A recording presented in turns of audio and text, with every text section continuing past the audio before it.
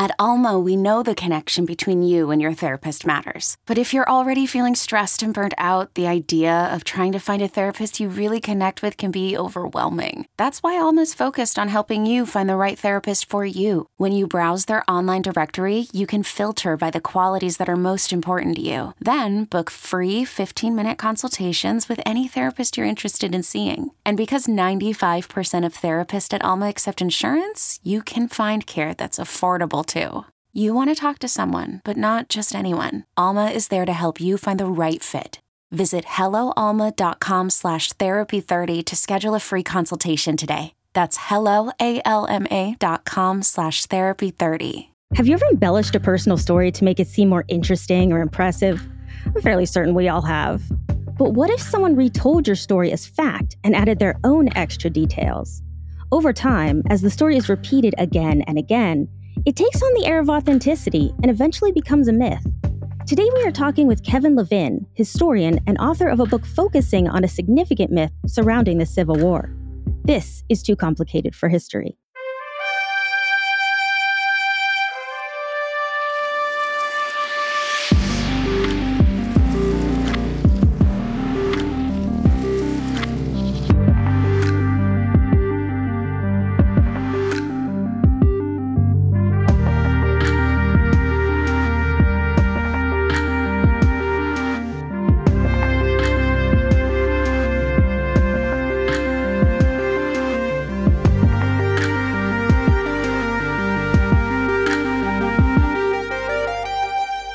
On today's episode, we're talking to Kevin Levin, who is an educator and historian and author, and we'll be talking about his book, Searching for Black Confederates, The Civil War's Most Persistent Myth.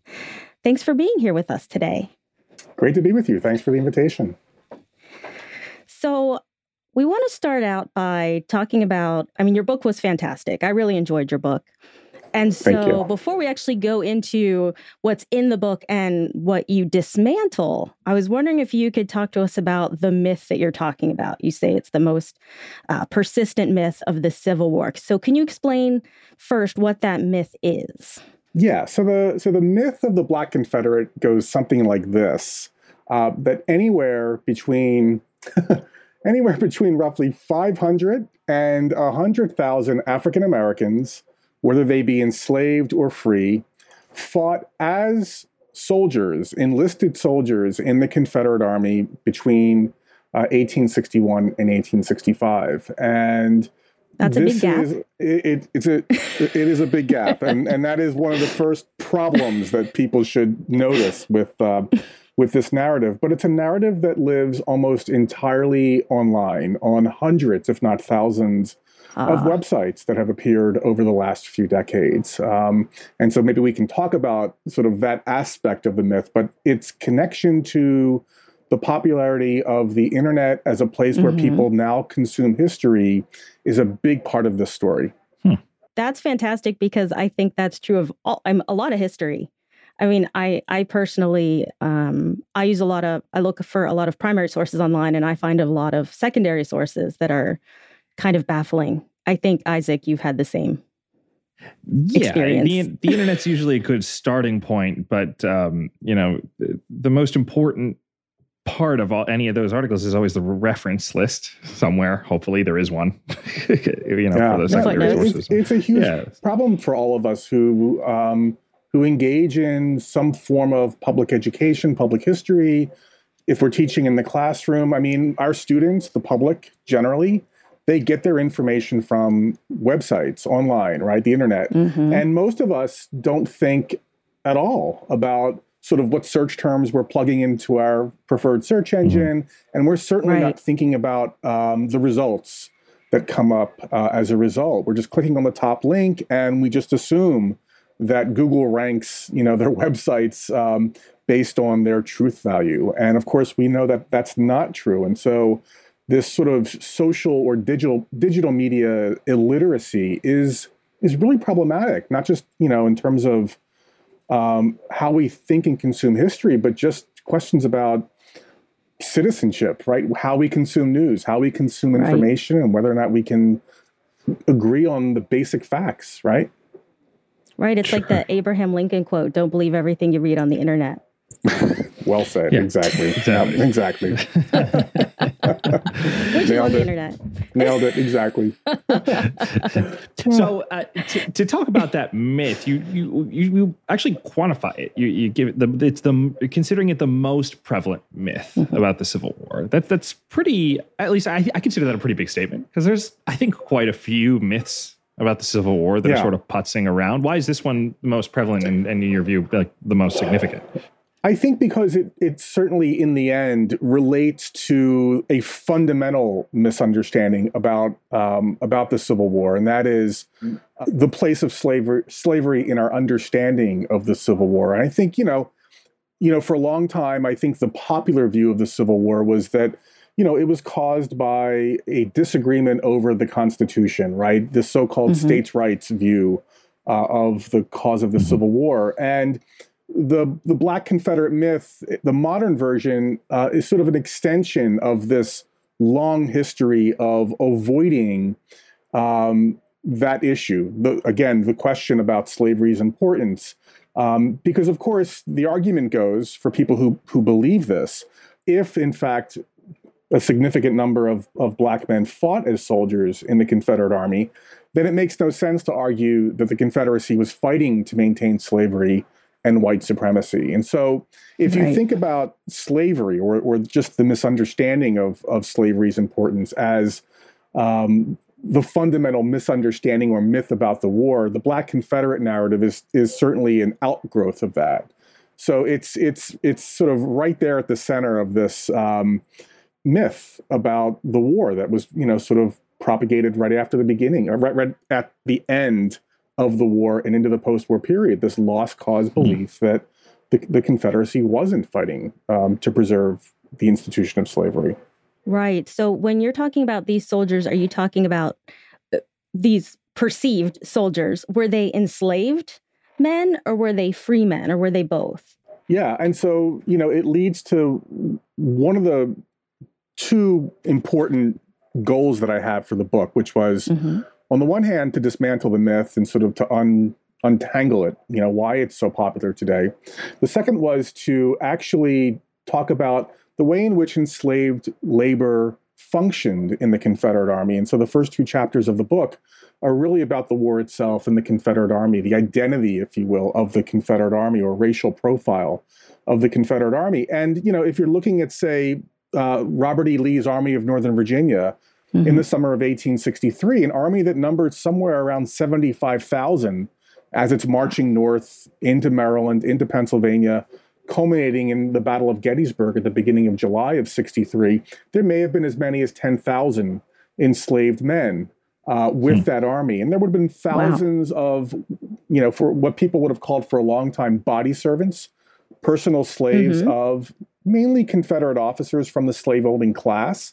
And then there would have been thousands of impressed laborers. These are enslaved men that are impressed from their owners and forced to work in different departments of the Confederate Army. And so I wanted to, I focused mainly on the body servants, or what I call camp slaves, in the book. And I really wanted to try to understand what their role was and why we can't understand the Confederate Army in terms of how well it functioned, how the battles and campaigns unfolded, without actually coming to terms with the fact that these armies operated on the backs of enslaved workers, right? Mainly those body servants who are an extension of their master's service. They're not part of the Confederate Army in any legitimate way. They're not part of the hierarchy of the military. They are owned, right? They are legal extensions of their masters, but they're still there in camp. They're still making it possible for their owners to do what they need to do as officers of companies, of regiments, and even into the brigade and division level. And so they're an integral part of that structure. And so, we talk about slavery often in the abstract when it comes to the Civil War, that the South, where the Confederacy was fighting to maintain this institution. Oftentimes people want to draw a distinction between that and their great-great-grandparents, who they want to argue may not have owned slaves, was not fighting in the army to preserve slavery, or the army generally wasn't, we don't have to worry about slavery when talking about battles and campaigns. And one of the things I wanted to do with these first two chapters was to say that distinction is untenable, that we have to understand what Alexander Stephens described, the vice president in 1861, as the cornerstone of the Confederacy, slavery as that cornerstone. It was the cornerstone in an abstract sense and in a very real sense, especially in the army. So if you're a Confederate soldier who didn't own any slaves, standing next to someone who owned 100 slaves, both of you understood the importance of enslaved labor in that army. You woke up to it every day. You could see it everywhere, in camp, on the march, and even on the battlefield. So it's absolutely vital, I think, to acknowledge their presence. That's interesting because I even when you don't see, especially in popular history, a lot of consideration for the support systems that are necessary for armies to That's right. Conduct the campaigns that they're doing. I mean, which is something that in a modern sense, we very much understand that, for every fighter jet every pilot, there's like dozens of people on the ground that are supporting that one unit that is actually going out and fighting. But you're saying that was true even of the Confederate Army or both the armies during the Civil War. That means working in hospitals. That means functioning as teamsters, driving wagons, ensuring that supply lines are maintained. Anything that the army needs to function, enslaved labor does that work. And that's important. That's absolutely, crucial for the Confederacy because, of course, the Confederacy is operating under a lot of constraints. The most obvious one is just sheer population. The population of the white South, the total population of the South in 61 is 9 million. Half that population is enslaved. The population of the North is roughly 19 million. So just in terms of sheer manpower, how many white men of military age you're going to be able to mobilize? The Confederacy, of course, has a huge disadvantage. And so the more work that could be done by enslaved labor, the more white men can shoulder a rifle in the army. And so not just in the army, at munitions factories like the Tredegar Iron Works in Richmond, enslaved labor is doing that work, maintaining and constructing rail lines throughout the Confederacy. A lot of that work was done by enslaved labor. And of course, constructing earthworks around cities like Richmond, outside of Charleston, South Carolina, as defense. That work is all being done by enslaved labor. And that I think we've known for a long time. Historians have written about this, but the army has, I think, for a lot of historians and especially for the general public, or what you might call Civil War buffs, it's escaped our attention, and I think it's hugely problematic, especially if you visit battlefields. You visit a place like Gettysburg, and it's easy to get sort of sucked up into this, following the regiments, following the ebb and flow of battle, and losing sight of the larger issues that were at play in these battles, right? What was it all for? Why does it matter that one side won a particular battle? When Lee's army goes into Pennsylvania in the summer of '63, Pennsylvania was a free state. That means Robert E. Lee brought the institution of slavery into the free state of Pennsylvania during the Civil War. How does that fact shift or enrich how we understand the importance of that campaign and its outcome?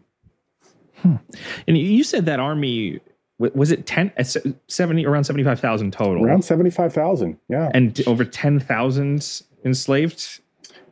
At least. And that means that, I think it's safe to say that we're talking about an army of slaves, right? And that's an enormous percentage. It is enormous. And, we get glimpses of what, that army would have looked like as it's marching north, because I came across a number of accounts from officers who had body servants or camp slaves with them. And a number of them talk about at the end of each regiment as they're marching, all of the camp slaves or body servants within that regiment would have been marching together, right? And we know that some of these enslaved men wore uniforms. Either they were supplied by their masters or in some cases were purchased with the money they may have earned on free time during camp when they're encamped. And so you have to imagine for some people looking at a Confederate army and seeing perhaps at the end of a regiment, maybe seeing 30 to 50 black men marching, some of them holding the weapons of their masters and others, right? That would have been quite a sight. And it's easy to see how some of these stories early on end up getting sort of manipulated, right? Or misunderstood as evidence of the Confederacy utilizing black soldiers during the war itself. So sorry for the interruption, but we're going to take a brief break now for a word from our sponsors.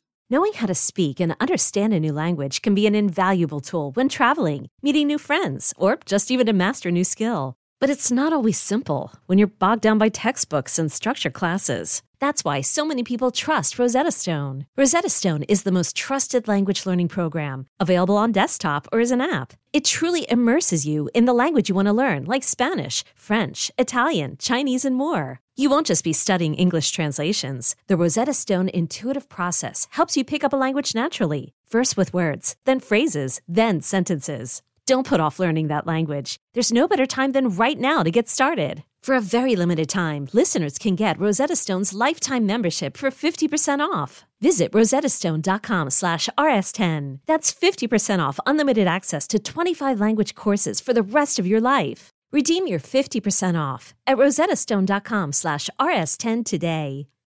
When you need mealtime inspiration, it's worth shopping Kroger, where you'll find over 30,000 mouth-watering choices that excite your inner foodie. And no matter what tasty choice you make, you'll enjoy our everyday low prices, plus extra ways to save, like digital coupons worth over $600 each week. You can also save up to $1 off per gallon at the pump with fuel points. More savings and more inspiring flavors make shopping Kroger worth it every time. Kroger, fresh for everyone. Fuel restrictions apply.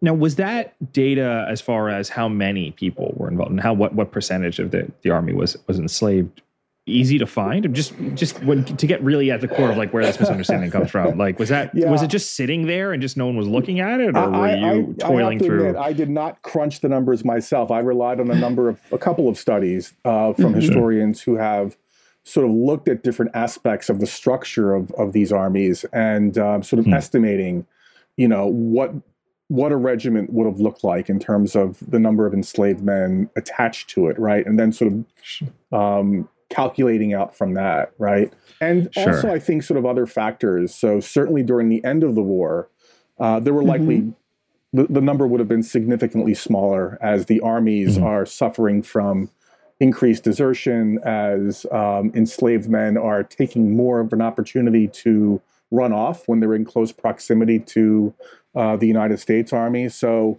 you have to sort of take into account a range of factors.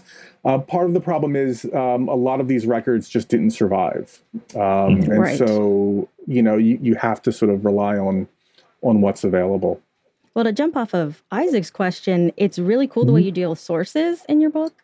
So you talk about, of course, the images, the photographs of, you see these African Americans in Confederate uniforms, and people, you see on the internet, people have used this to prove that they were, in fact, soldiers, as well as, I know, pensions. You say, well, people, they got pensions, so clearly they were soldiers. So can you talk a little bit about your sources that you engaged?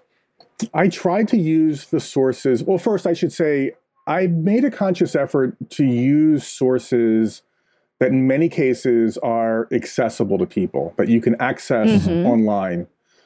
Because one of the things, I knew I was going to be criticized for is, as a historian, as someone sort of engaged in this particular subject or researching this particular subject, it's easy to be dismissed.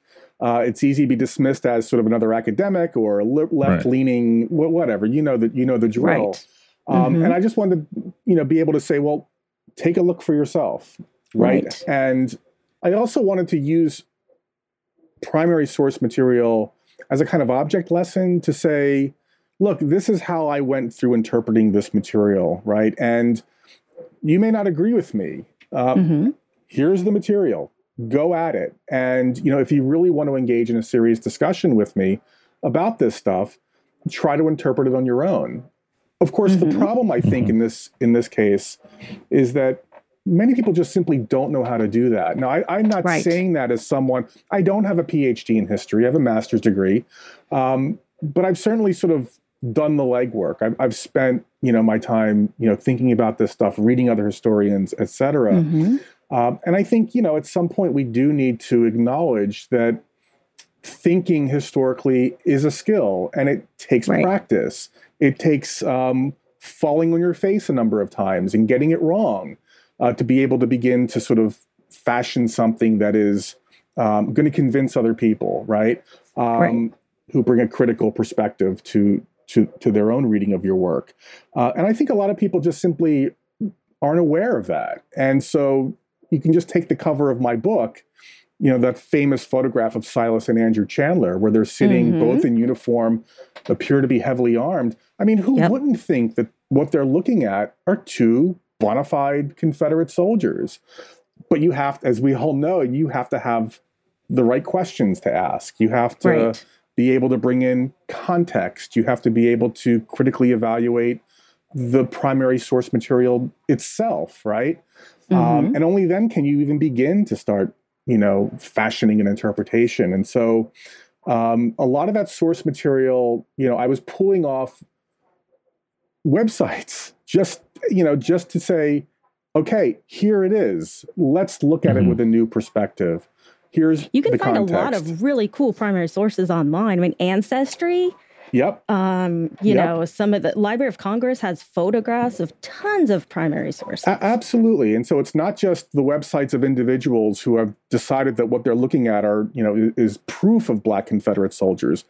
Those institutions are absolutely vital in this work. But again, I think getting back to the start of our conversation, it also creates a kind of tension because on the one hand, everyone can be their own historian, right? And so there's something valuable about that.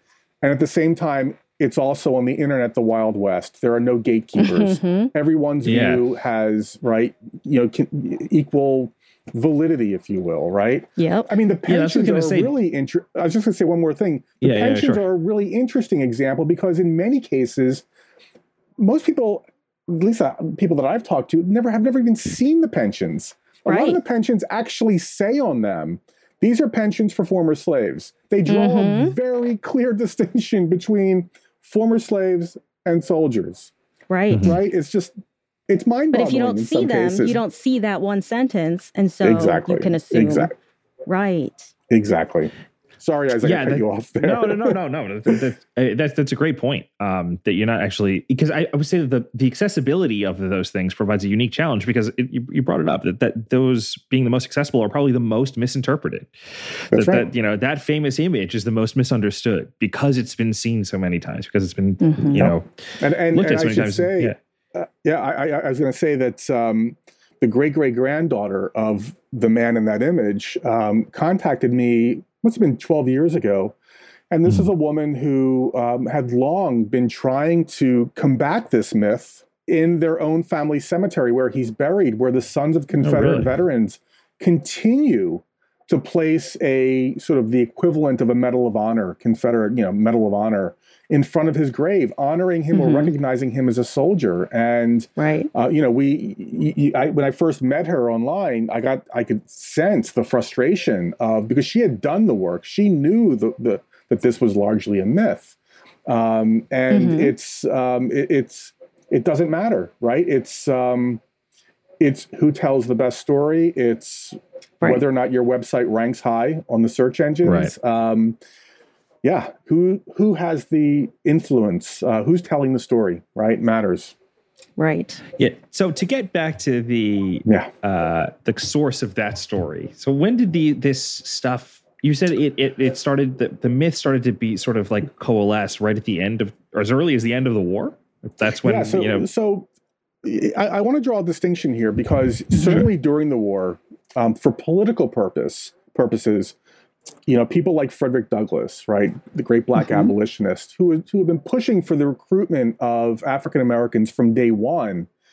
He has a newspaper. He's operating a newspaper. Other people who are also pushing for Black recruitment are using some of the early stories during the war. People who believe that what they were looking at where Black soldiers in Confederate camps, Confederate earthworks, were publicizing these stories to convince the Republican administration, the Lincoln administration in Washington, hey, the Confederacy is utilizing African Americans, utilizing their enslaved labor. If you don't pass a similar policy, we're going to use that potential pool of labor, of possible soldiers.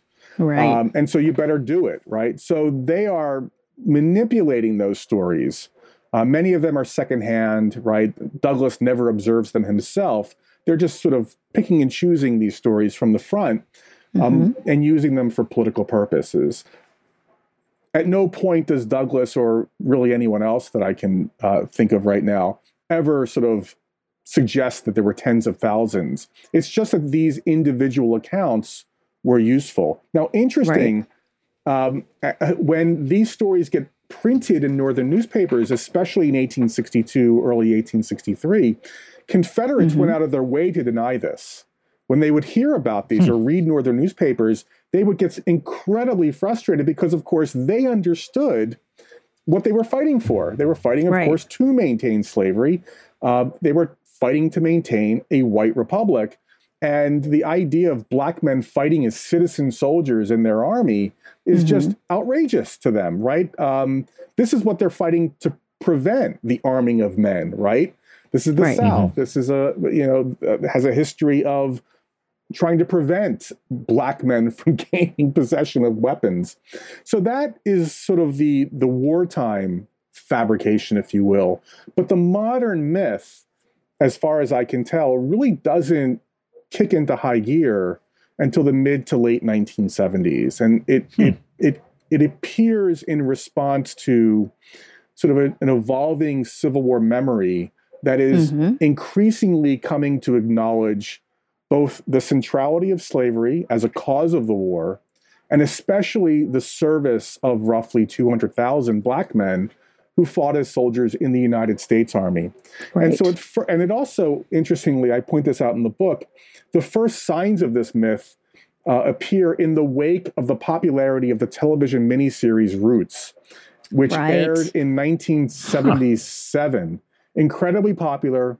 For the first time, I think many white Americans, especially, are exposed to a darker version of slavery. In contrast to that Gone with the Wind mythology, and you begin to see rumblings in Confederate heritage groups like the Sons of Confederate Veterans.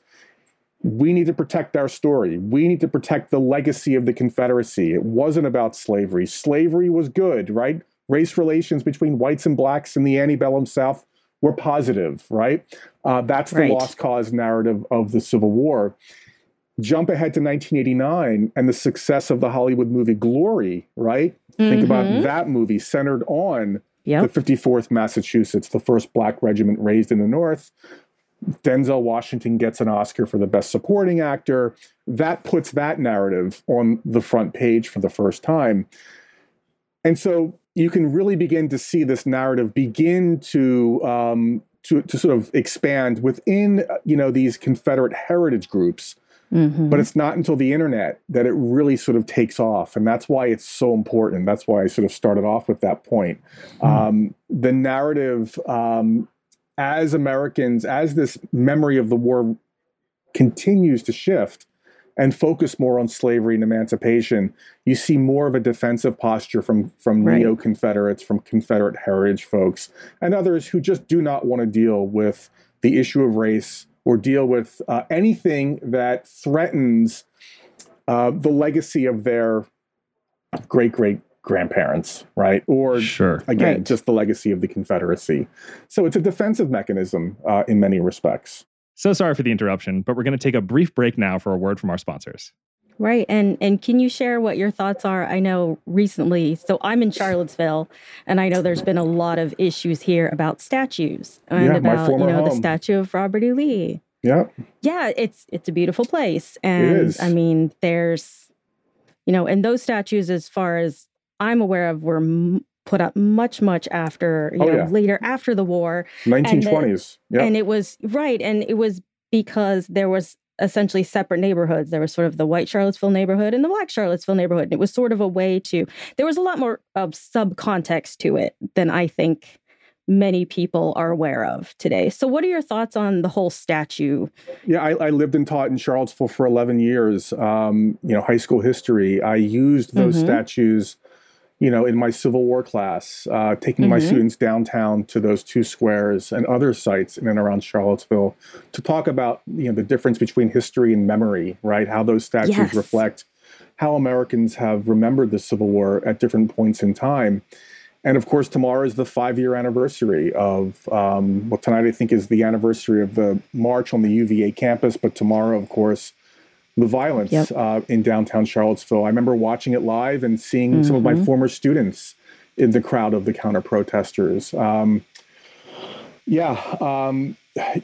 And those statues, as you rightly point out, helped to do the work of segregation in places like Charlottesville. Same with Monument Avenue in Richmond. When those monuments went up, they were advertised by real estate companies as places for white families to build new homes in this brand new neighborhood. And if you look at many of the ads, they actually say they have the restrictive clauses that no lots will be sold to people of African descent.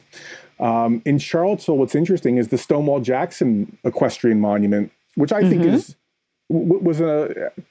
had some artistic merit, was actually placed in a neighborhood that was at one time a Black community, and so they did that work of displacing African Americans. Look, I think the reckoning that we've seen over the last few years is long overdue. I think that we need to do a much better job of acknowledging the fact that these monuments have always been controversial. It's just that for some people, they've never had a voice to actually bring about change. It's unfortunate that it took the kind of racial violence that we've seen over the last few years to sort of make this happen. So I understand why many of these monuments, memorials, and statues have come down or have been relocated. I think, the monuments went up because locals wanted them up, and our public spaces reflect what we take to be our shared values. They should be places where everyone can look at, embrace as their own, as representing who they are. And when a monument or anything else that's placed in a public space makes you feel as if you are less than welcome or less than a full citizen, especially where many of these statues are located in front of courthouses, where where you used to go to vote, you seek justice, right? It's absolutely important that we find a solution for these statues, and I think it can be an incredibly painful one. I think, especially for white Americans who may never have thought twice about having a Robert E. Lee statue a couple blocks from their home, and then having to listen to others who have always thought that they represent racism, white supremacy. And that can cause a great deal of defensiveness and feelings of discomfort. So I hope these conversations continue, and we find ways to transform many of these landscapes. It's interesting that you talked about the difference between history and memory, because Lynn has always, I found, so I've only recently, in the last couple of years, gotten into the public history world. I was always a little bit of a buff, but never really involved directly. But Lynn's always gotten on my case about being so enamored with just the exploration of historiography. Because that is what has enamored me the most as I stepped into this world. It's like sort of like the evolving impressions of the past and how they change over time. And Lynn basically yells at me and says, "Listen, as soon as you say that word, everyone stops listening to you." Well, not historians, but not historians, but like the average. Everyone else's eyes glaze over, but not the historians. They glaze over. Historians get excited, but everyone else stops listening. But what you just said is that these statues were always controversial to a certain subset of the population. That they went up in a particular context. That's historiography. Like in the understanding of that is actually essential for the public to know. Yeah. The fact that that is we are currently interpreting and reinterpreting and changing the context in which we're thinking about these things all the time. That's right. You have to think about it as a fluid thing versus this, because I was in school in the in the 90s, like post glory, post all this stuff, and I didn't hear explicitly about this because I grew up in the Northeast, probably mostly. That's probably why. But same here. The idea that black men fought in the Southern Army, in the Confederate Army, is something that I knew, quote unquote. I'm making air quotes. Like I knew that. I thought that was just an accepted idea. I didn't realize that it was brand new. Like to use the other definition of the word new, or the other word. It sounds very similar. But that it was like very, very fresh in the idea and sort of solidifying itself in the public consciousness. Had no awareness of that because I was just birthed into that era. So it feels as if everything is static and so solid and so specific when you're just learning, when you have very little expertise in the area. And I think this is also why the public discussion right now about education in history is just so divisive, because on the one side, Absolutely. I think there is this perception that history simply is a kind of timeless narrative, right? History education is simply, the student is sort of something along the lines of a sponge, right? Sort of absorbing stories that have some kind of civic resonance, right? That bind us together in some fashion as Americans. And then on the other hand, the fact that, and think of David McCullough, the historian who just passed away. I mean, he was a champion of that view, right? That history has a kind of civic import, that it can function as a kind of glue that binds Americans together. This sort of what historians call that consensus history, right? Right. But that consensus history that is now being challenged was never inclusive, right? Distorted American history in so many ways, right? Left out so much, right? To fulfill what Americans or white Americans needed at the height of the Cold War and this sort of ideological struggle with the Soviet Union. And now, of course, people we're pushing back and saying, well, what if we look at American history not from the perspective of 1776, but maybe from the perspective of 1619? What does American history look like if we sort of look at the grassroots of the civil rights movement, right? Or immigration, the story of women, right? Which has been there for a while, but of course on the periphery. And I think that is also, a fundamental. That's a rub, right? On the one, we can see memory playing out, right? Right. That for a long time, how people wanted to frame American history for those decades is now being challenged by people who have perhaps always seen it from a different perspective, but are now finding ways to sort of introduce that into the classroom and beyond in our public discussion. I mean, that's part of what the monument debate is about, right? Those monuments no longer reflect our shared past. Right. Yeah, that's an important thing to understand. It's incredibly valuable. I mean, it's one of the reasons why we started this podcast. It's because certain things get weeded out when you start crafting that narrative string or oversimplified through history. Yeah, exactly. Yeah, and oversimplified. Exactly. Yeah, things are often too complicated for that simple narrative, so that they get forgotten or shaved off.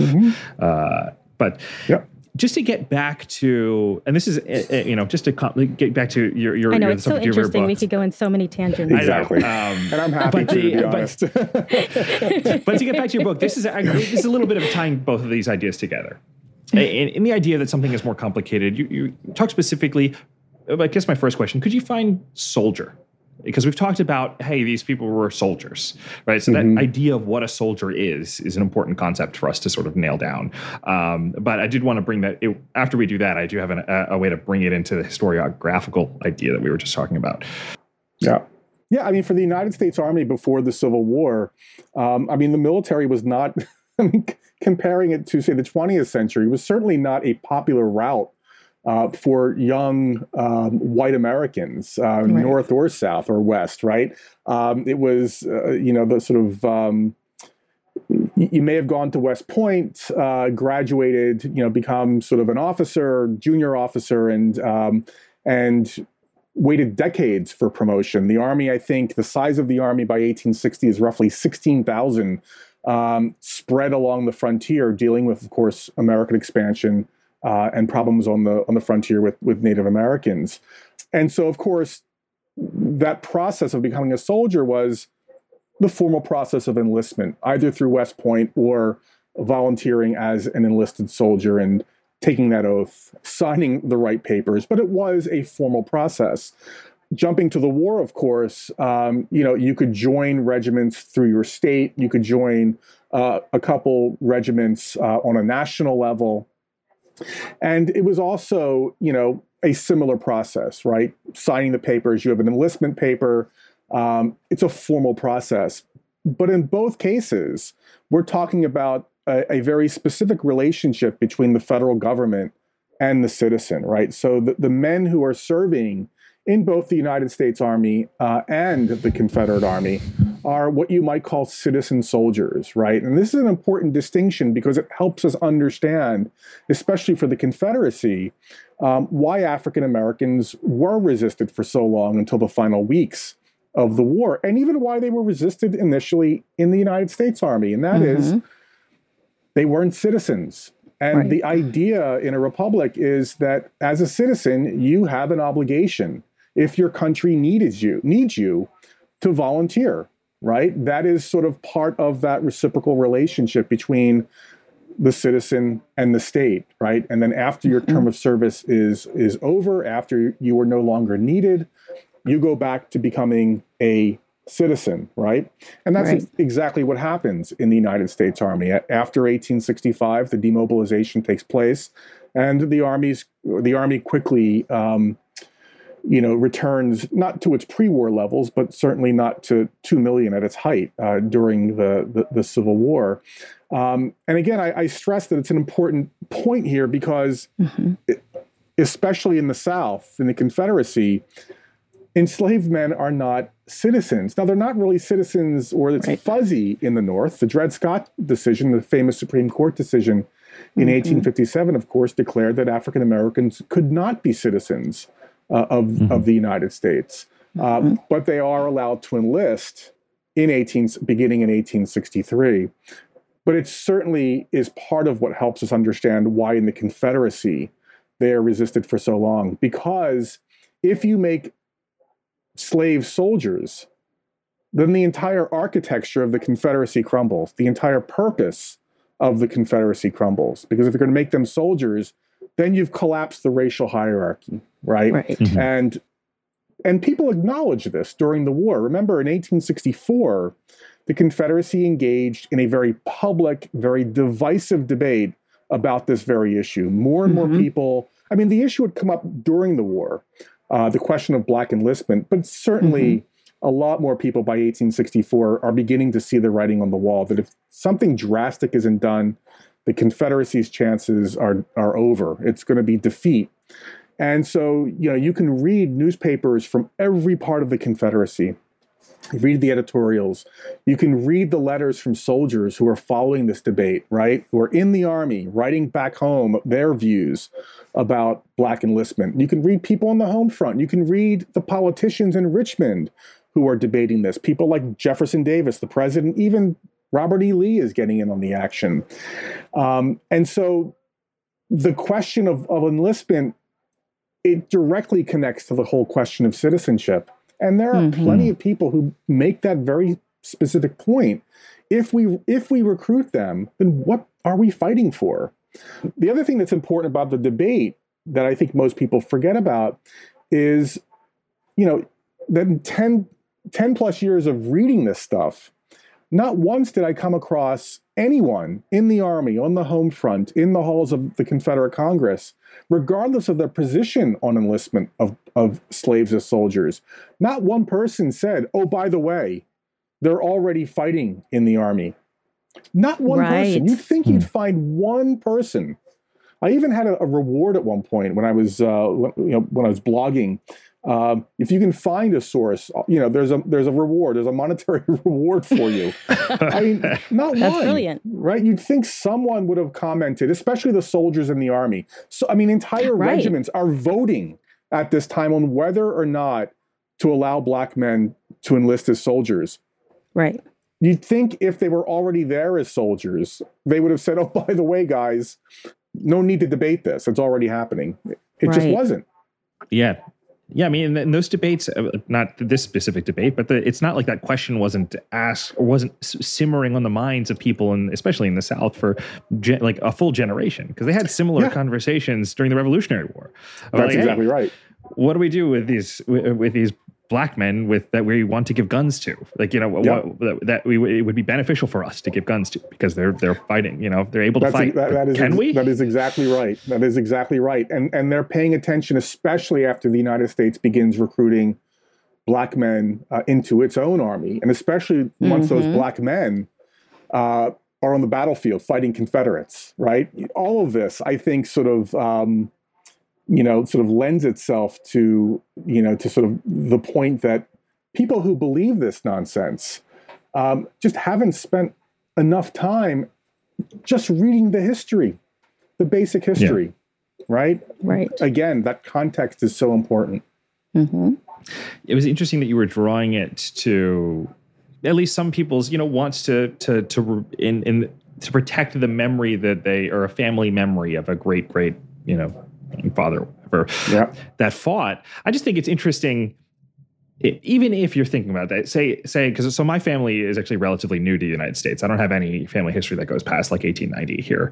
So I'm well divorced from this from a personal level, and so I may not understand, fully acknowledging that I don't have any of that. I might be incredibly biased because I don't have that context, but it seems to reason to think about the Army and these citizen soldiers that it's easy to think of them as like these avatars for these ideological stands, but the reason someone signs some of those papers are in of themselves incredibly complicated. Like whether or not there's all sorts of coercion and societal pressures, and even it could be economic pressures, a ton of things that drive someone to say, hey, I'm willing to put my life on the line and get paid. Such a good point. It's so complicated. Like if you look at, you can't think of it's easy to think of it today, right? I mean, we think about the war in Afghanistan and those things, and there's a myriad of soldiers, a plurality of soldiers that come out of veterans, that come out of those wars being like, hey, this was a mistake. There's plenty of soldiers that came out of Vietnam that like, hey, this was a little bit more. When I got over there, we may not have been, I believed the propaganda, but I don't necessarily believe what was happening. And there's no reason to think that wasn't necessarily true at the time. That there are a whole host of reasons why someone would get in. That they're not like a card-carrying member of I am a white supremacist, absolutely, and believe 100% all of these things in this book, or on this pamphlet. I couldn't agree more with that. And I think I'll take it one step further. I think it's I think for people who do that, who engage in that, that kind of defensive, that posture, defending the legacy of an ancestor, I think they're the ones who are dishonoring their memory, right? Who are not willing to sort of face, what may have been the case or uncomfortable truths. In many cases, look, I mean, the nice thing about, if you study the American Civil War, especially if you're interested in the soldier experience, I mean, you can spend the rest of your life reading just Confederate diaries and Confederate letters alone. Forget the United States Army during the Civil War. But even with that, even granted that, in most cases, most people who claim some kind of ancestor don't have a single letter, don't have a single page of a diary to work with. They have absolutely no idea why their ancestor was in the war, whether he was, as you say, possibly coerced drafted in the Army, and what he thought at any given time, right? I mean, it's also bizarre to just sort of assume that soldiers were consistent in their thinking throughout the war. Right. And unfortunately, I think historians are part of the problem here. I think Civil War historians, a lot of the scholarship has been an attempt to answer the question of why they were fighting, as if there is an answer to that question, rather than looking at individual soldiers and looking at the complexity of their experience over time. I don't want to be, I didn't mean to be too dismissive of that sort of earlier question, but I do think, just to get to your point, look, man, let's be brave here, and if we're serious about this, wanting to know and understand, let's look at it, right? And let's let the evidence take us where it takes us, and deal with it, right? It's not I oftentimes feel, when I'm talking to some people, that they think it's a commentary on their own morality or legitimacy, right? I mean, look, you're not responsible for what your great-great-grandfather did, right?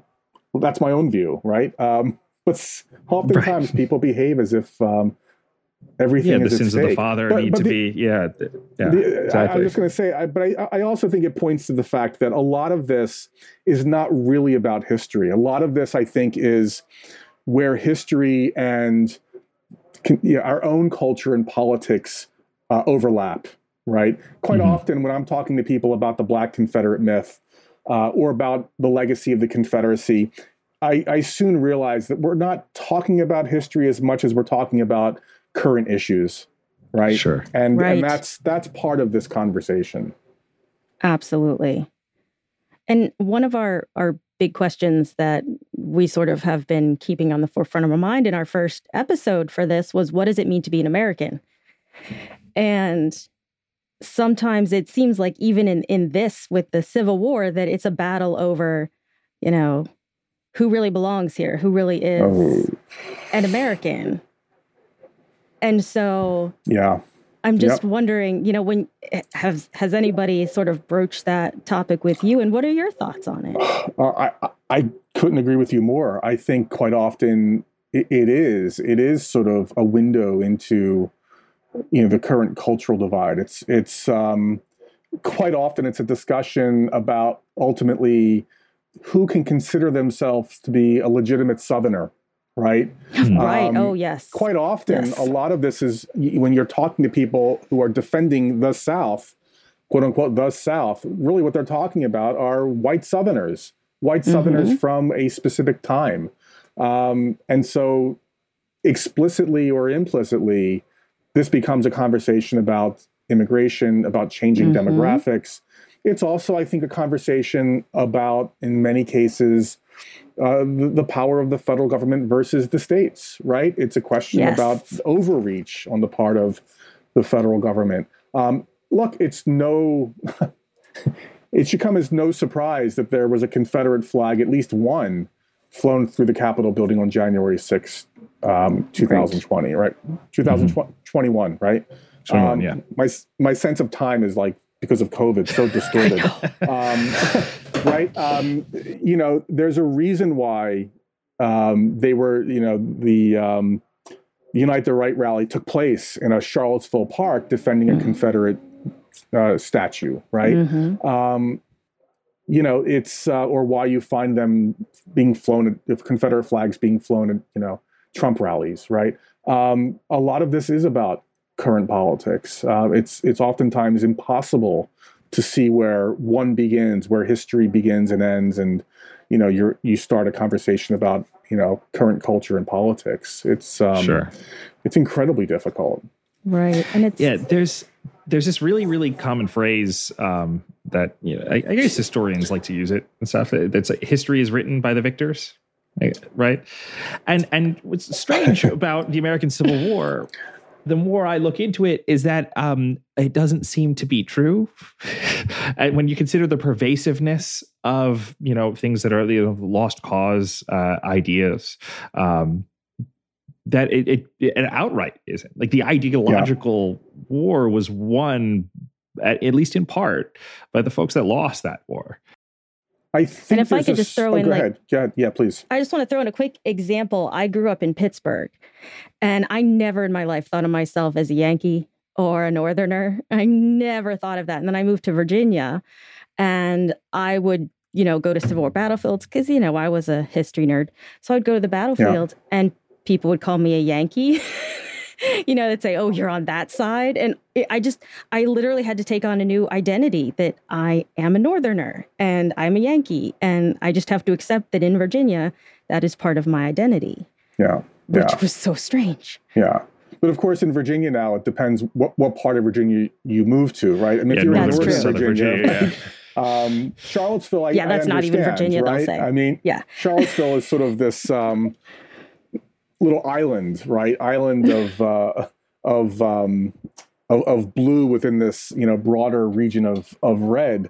So you have that dynamic. I do think there's a certain truth to that this, what we call this lost cause narrative, this sort of celebratory narrative of the Confederacy, of the Confederate soldier, this attempt to sort of distance the Confederacy and the Confederate soldier from slavery and white supremacy, the idea that white Southerners were unified during the war, all of that, the lost cause, certainly, I think, enjoyed a great deal of popularity in the post-war South for the obvious reason that white Southerners were desperately trying to figure out, how do you move on from defeat, right? How do you begin to take those first steps?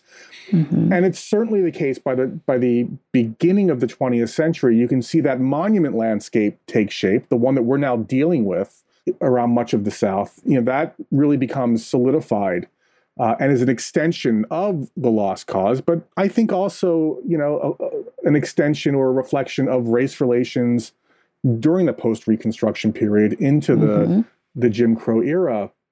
Right. But I don't think we want to go too far with this, because I do think we need to leave room to acknowledge that there were other narratives, vibrant narratives that held sway and had some influence in other circles. There was an emancipationist narrative that African Americans continued to celebrate in the South, in their own churches and their schools, and throughout parts of the North. There was a Union narrative that celebrated, I think, that's a narrative that I think has largely been lost to Americans today. And it's a narrative that I think most white Americans in the United States would have embraced.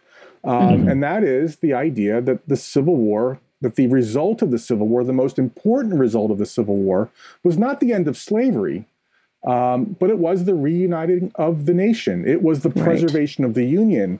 And I think a lot of Americans today miss this because it's not a narrative that you can wrap your head around, right? You can understand why Southerners fighting if they say, well, because we're defending our homes, we're defending our way of life. That makes sense. But how to understand a Mainer who volunteers in 1861 and remains in the war to the end, someone who, let's face it, comes from a place that would never have been militarily threatened during the war. Why would you be willing to give your life for Union?